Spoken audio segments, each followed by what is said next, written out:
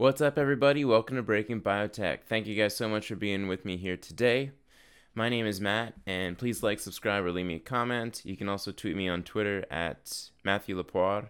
And glad to be back. Got a great show ahead of us today. Some good content, even though it's been a little while. We're going to talk about the companies I have listed here, their logos. I couldn't not talk about the Pfizer-Sarepta battle that went on a little while ago. And then we're going to finish up talking about Contravir, which is a NASH company. And I've had an interest in NASH for a while, even though the space tends to move at a very slow crawl. So we'll touch on them and then talk a little bit about the NASH companies that I like, even though there aren't really many updates going on from them. But yeah, it's good to be back. Personally, not too much has been going on. Been traveling a little bit for work, but the next little while, I should have a lot more time to put out some more content. And with all of the news going on, and there's been quite a bit, it'll be good to be able to look at it all and provide some more videos for you guys. But so let's start off with the news as per usual. The last episode I did, we talked about U.S. GDP coming in for Q1, and that was in line at 3.1%. And we got some information about a trade deal with China progressing nicely. So haven't heard too much since the G20, but the last thing we did hear is that they're actually making terms about what they're going to allow, what they're going to disallow. So that's what really launched the SPX, the NASDAQ, as well as the Dow Jones now up to all-time highs. So the risk on is back in the current environment, and we're looking at a potential rate cut in July from the Federal Reserve. And I think I've seen a few things on Twitter so far that say the recession tends to come 6 months to a year or something like that after the first rate cut, and it could even be shorter than that. So be mindful that after July, things could really get heavy after that next FOMC meeting. More specific to the biotech space, however, we heard that Scott Gottlieb, the former FDA commissioner, has joined the board of directors of Pfizer. And this is pretty big news.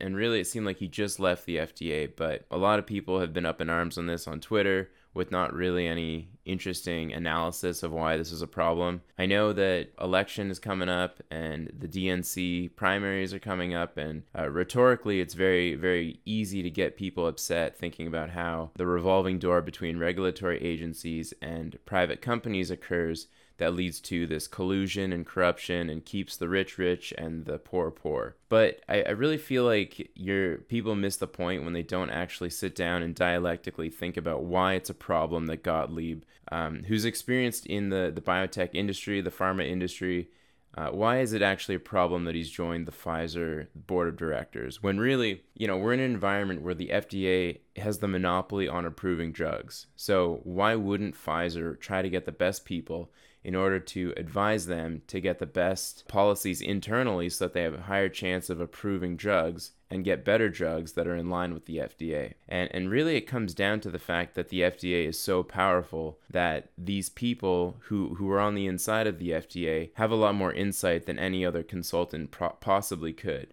So that kind of experience is going to make Gottlieb a real asset to any company. So I think that's the first thing that really came to mind when it came to Gottlieb joining Pfizer, is that because of the way the FDA has so much power, people who have insights into the FDA are highly sought after. And of course, companies like Pfizer, who can afford to pay Gottlieb a very impressive salary with stock options, are going to do so to get that person on their team. That's kind of an inherent problem in the system that we have. We could really talk about proposals that would keep this revolving door of former regulatory people into private companies. I think in financial sectors, they have like a 2-year or 3-year period where if you worked in public office, you couldn't actually work for a company until that blackout date was set. So I think implementing something like that in the pharma industry could be a good idea. Another thing I was thinking about is whether or not you could force Gottlieb or force any of these people to not just get hired by somebody, but to offer consulting services to companies. And of course, he wouldn't do that for free, but that way Gottlieb can't say no to any smaller pharma that can't actually hire him because he's already got a conflict of interest because he's on the board for Pfizer's board of directors.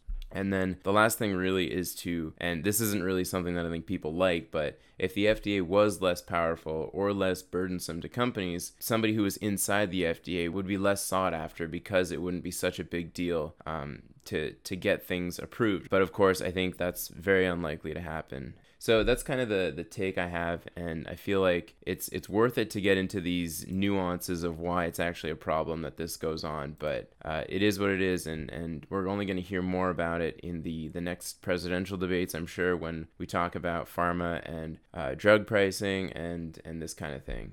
The next thing that I thought was interesting to talk about was later in the week last week, we heard that an Amgen Novartis trial for their BACE inhibitor was halted. And it showed that inhibiting BACE actually led to worsening symptoms of Alzheimer's. I thought I'd bring this up because Biogen currently has a molecule that they're looking at to stop BACE, which supposedly is supposed to prevent the amount of amyloid beta in the brain and reverse Alzheimer's. So it's interesting and also adds to my short hypothesis for Biogen, even though I haven't taken any position on Biogen to date. But this was unfortunate for patients, but I think it also puts another nail in the hammer for the amyloid hypothesis. All right, so moving along, I noticed that Martin Shkreli actually has a biotech blog again. I was glancing a little bit at that earlier in the weekend, so check that out. You can find the links hidden around on the internet, but he's always got some interesting insights on all things politics, biotech, whatever. And then moving on, we did hear that Sangamo released some positive data for their hemophilia A gene therapy product. And I did, if you go back and listen to my Sangamo videos,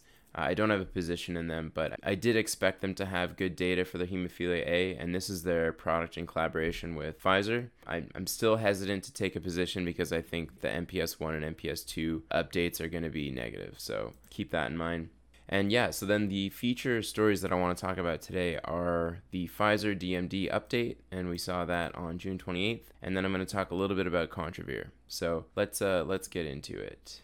All right, so this is a summary of the press release that they put out there. So Pfizer initial phase 1b clinical data on PF 06939926 for DMD at this conference here. And the three players in the space right now, even though Vertex announced that they're going to jump in the space, is Sarepta, Solid Biosciences, as well as Pfizer. So I had not really done any research on Solid Biosciences, and they're a pretty small company. You can see here their market cap's only $188 million, but they have a gene therapy that is a shorter version of microdystrophin as well, and they did a low dose treatment into some patients and saw very low expression at this 5E16 vector genomes per kilogram. And when they announced that, the stock went down quite a bit, and even though they're going to continue by doing one increased dose, and we'll see what that looks like moving forward. But that's pretty much all the insight that we have. Sarepta, on the other hand, which I had a position in and I sold it on the increase after this news was released, they previously showed 95.8% expression using a Western blot, as well as 96% intensity with 81.2% expressing fibers of microdystrophin with this 2E14 vector genomes per kg dose. They didn't see any serious adverse events, but they did need steroids to deal with some minor side effects that occurred with the treatment. And then the big news that we saw today was that Pfizer showed 29.5% expression in their high dose, and this is using an FDA-reviewed LCMS technique. You know, we can debate about whether or not we should use Western blot or LCMS. I have my qualms about Western blot and IHC for quantification, but this LCMS technique, it looks like they did a lot of work to try and get it up to par, and if the FDA reviewed it, there's a good chance that it's effective at measuring properly, but without using it to compare with Sarepta, we don't really know what to think here. Anyway, so they saw 29.5% expression and 69% expressing fibers of microD in their 3E14 vector genomes per kilogram dose, and they also saw a lot of side effects. 2 serious adverse events, and then there were also gastrointestinal effects in almost every patient. So 4 out of 6 here had nausea and vomiting, decreased appetite in half, fever in a third, fatigue, and then this acute kidney injury, which was the other serious adverse event. So these are the SAEs here. One of them that was noted as an SAE of nausea and vomiting, and then another one with acute renal injury with complement activation. So we're getting immune system responses that are quite serious in patients that were treated with this gene therapy compound here. So overall, to me, Pfizer didn't really move too much on the news, but Sarepta increased quite a bit, putting them, and I think rightly so, as the leader in the space. They're going to be the quickest to file, given the data that we see now. And if we look at the future catalysts, we see that Sarepta has the Golodirsen PDUFA date on August 19th of this year. And then related to their gene therapy product, the most exciting product that they have, they're doing a second trial to look at placebo effects, phase 2, and the dosing began in December of last year. So we're going to likely see some data later this year or early 2020. And then a potential NDA filing in the second half of 2020. And that does depend on conversations with the FDA, so we'll see. Solid Biosciences has a dose escalation study ongoing, so they're up to that second dose now, and we should see some data in early to mid-2020. And then with Pfizer, it's kind of unclear. We need to see how their meeting goes with the FDA and whether or not they're going to do another study in 2020. Basically puts Sarepta at the top of the pack, and I think they're going to continue to see positive data in the future. Not sure about the Golodirsen PDUFA. It should go well, but they might also want some more functional data, and I don't really know what to expect here. So I did sell my Sarepta holdings at 152.5, so pretty happy with that, and think the company does have a lot of promise in the future, but as it is, we got to take profits when we see them, and I've been doing that. So that's it for Duchenne muscular dystrophy, and I'm going to switch gears a bit to Contravir. So I talked last time on the show about Contravir, which is a small company, $70 million market cap, and I think last time I said it was like $6 million market cap, and that was based on incorrect numbers from Yahoo Finance. So definitely do a little bit more due diligence than Yahoo Finance and go on the reports that they have, their 10Q or 10K, and you'll see how many shares they have. But Contravir is trading at $4 a share, and it's all based off of this CRV431 molecule, and this thing is a novel high-potency cyclophilin inhibitor that targets multiple stages of liver disease, including NASH. And the company says that this compound has anti-fibrotic, antiviral, as well as anti-cancer properties, which quite possible according to the data that they have. The molecule is a broad cyclophilin inhibitor, and this is important for why I think it has such broad activity here, since cyclophilins are involved in a lot of immune response function. So I'll talk about that in the next slide, but the company is considering indications for hepatitis B virus, NASH, as well as HCC, which is a severe cancer of the liver. They've submitted IND for both HBV as well as NASH, and they have a cash position of $1.6 million, plus whatever offering they did on June 18th. So plus $15.6 million, but that's where they're at right now. So if we look a little bit at cyclophilins, these are very abundant molecules all over the body. They're peptidyl prolyl isomerases, and they facilitate protein folding. They are able to alter bonds in proline residues in peptide structures. And if you know your amino acid biochemistry, you have an idea, probably better than I do, of what that does, but it allows for the proteins to fold in certain ways. And these groups of proteins can bind to cyclosporin A, which is an immunosuppressant. And when treated with cyclosporin A, it reduces T cell function. So it's an immunosuppressant during different organ transplantation techniques, even though there's more improved versions of cyclosporin that have come out. But this gives us an idea of what cyclophilins do. They have a role in maintaining immune function, and when the immune system functions too well or is too active, we get a lot of issues. And NASH is interesting because it's a disease of both steatosis, which is fat in the liver, as well as fibrosis, which can be due to immune cell overfunction or overproduction of these molecules like TGF-beta that can lead to extracellular matrix production, and then that's the fibrotic part of NASH that can lead to cell death and loss of function.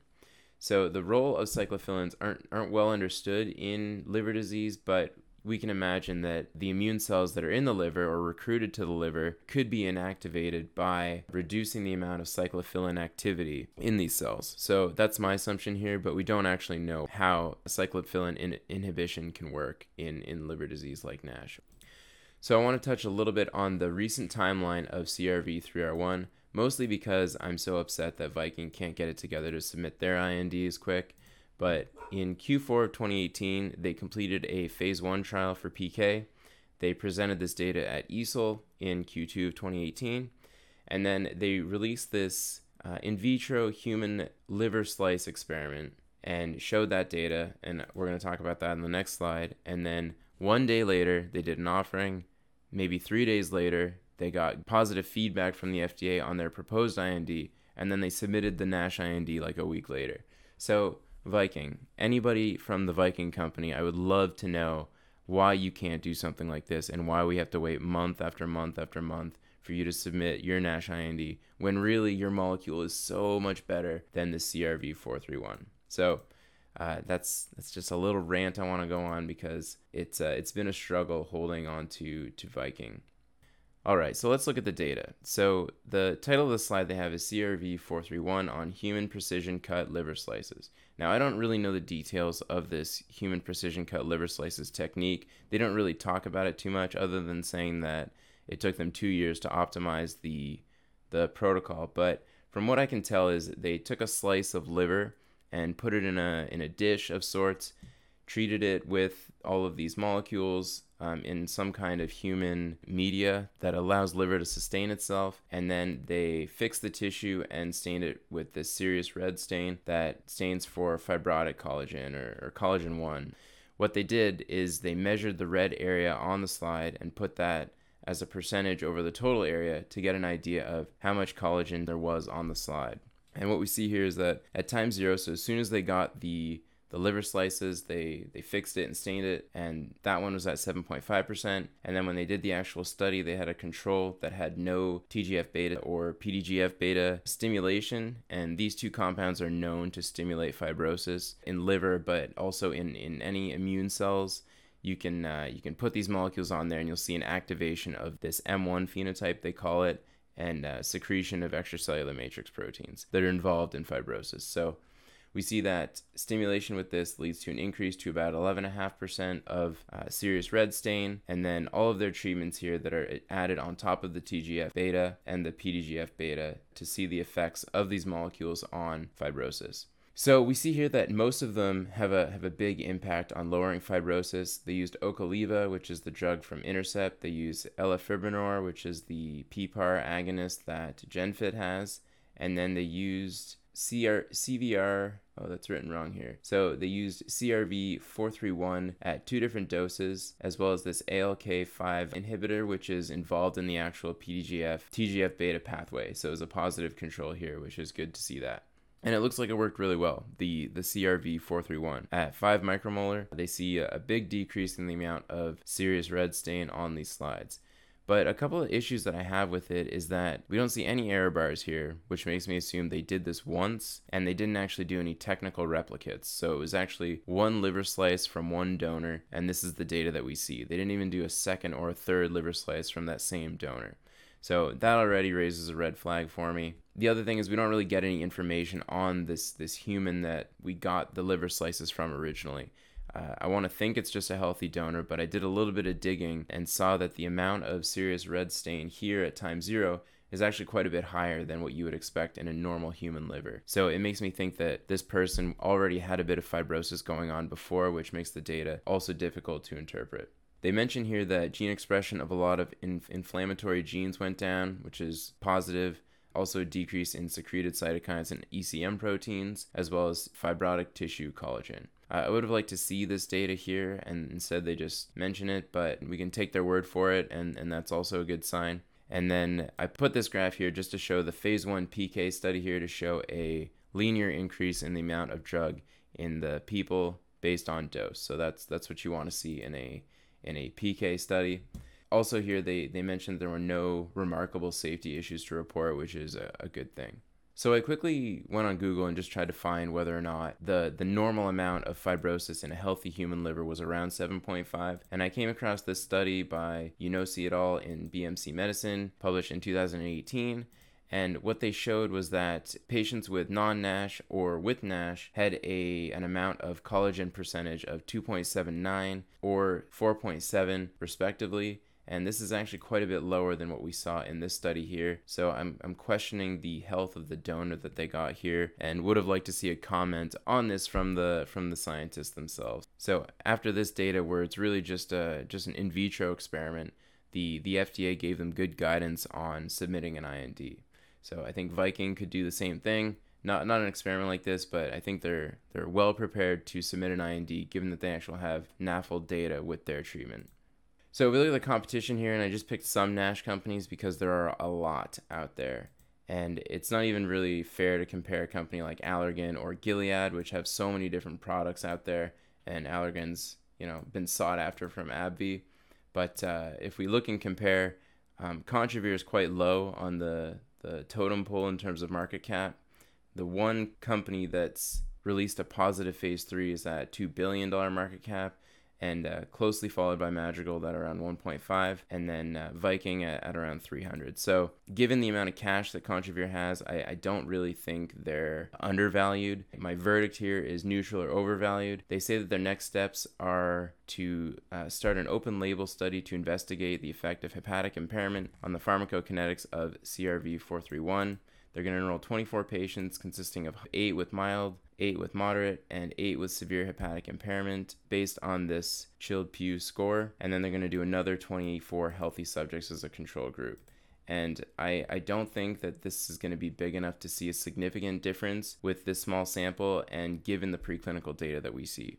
So they did show some in like 2 different mouse models. They saw positive effects in the treatment group, but I think that the data was so variable that it's going to be tough to reproduce it in humans necessarily. So I'm not taking a position here. I don't think they're overvalued enough to short them either. So I'm just moving on. But this is a good FYI for people who did have an opinion on the company and wanted my insight on it. But unfortunately, I'm not going to make any moves here.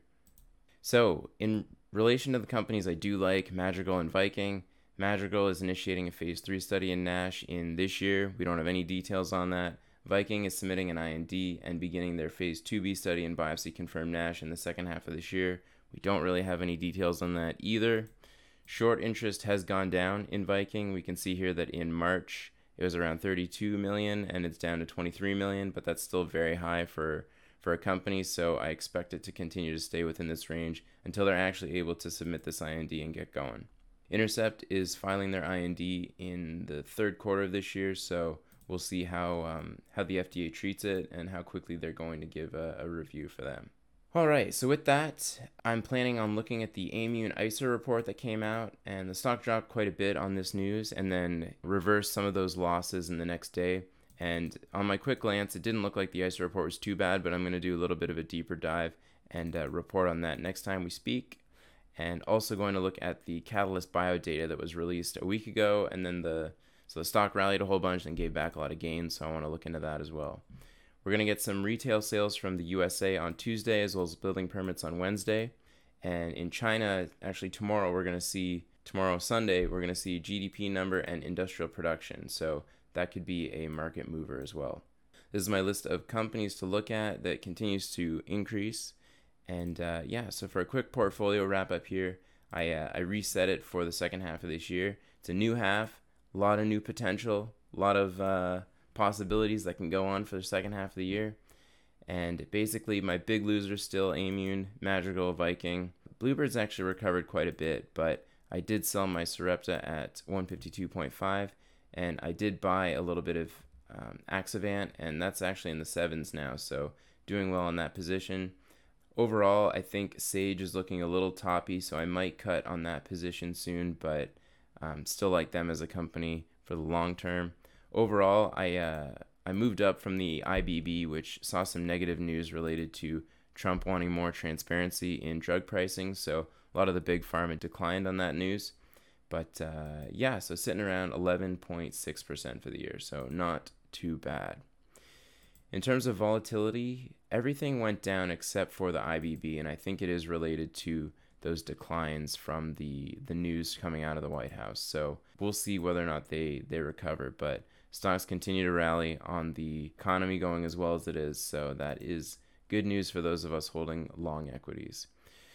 All right, so with that, I'm going to wrap up, but thank you guys for watching so much, and if you want to help me out, please like, subscribe, or leave me a comment, or follow me on Twitter at Matthew Lepore. And with that, I'm going to wrap it up, but have a good day, and thanks for watching.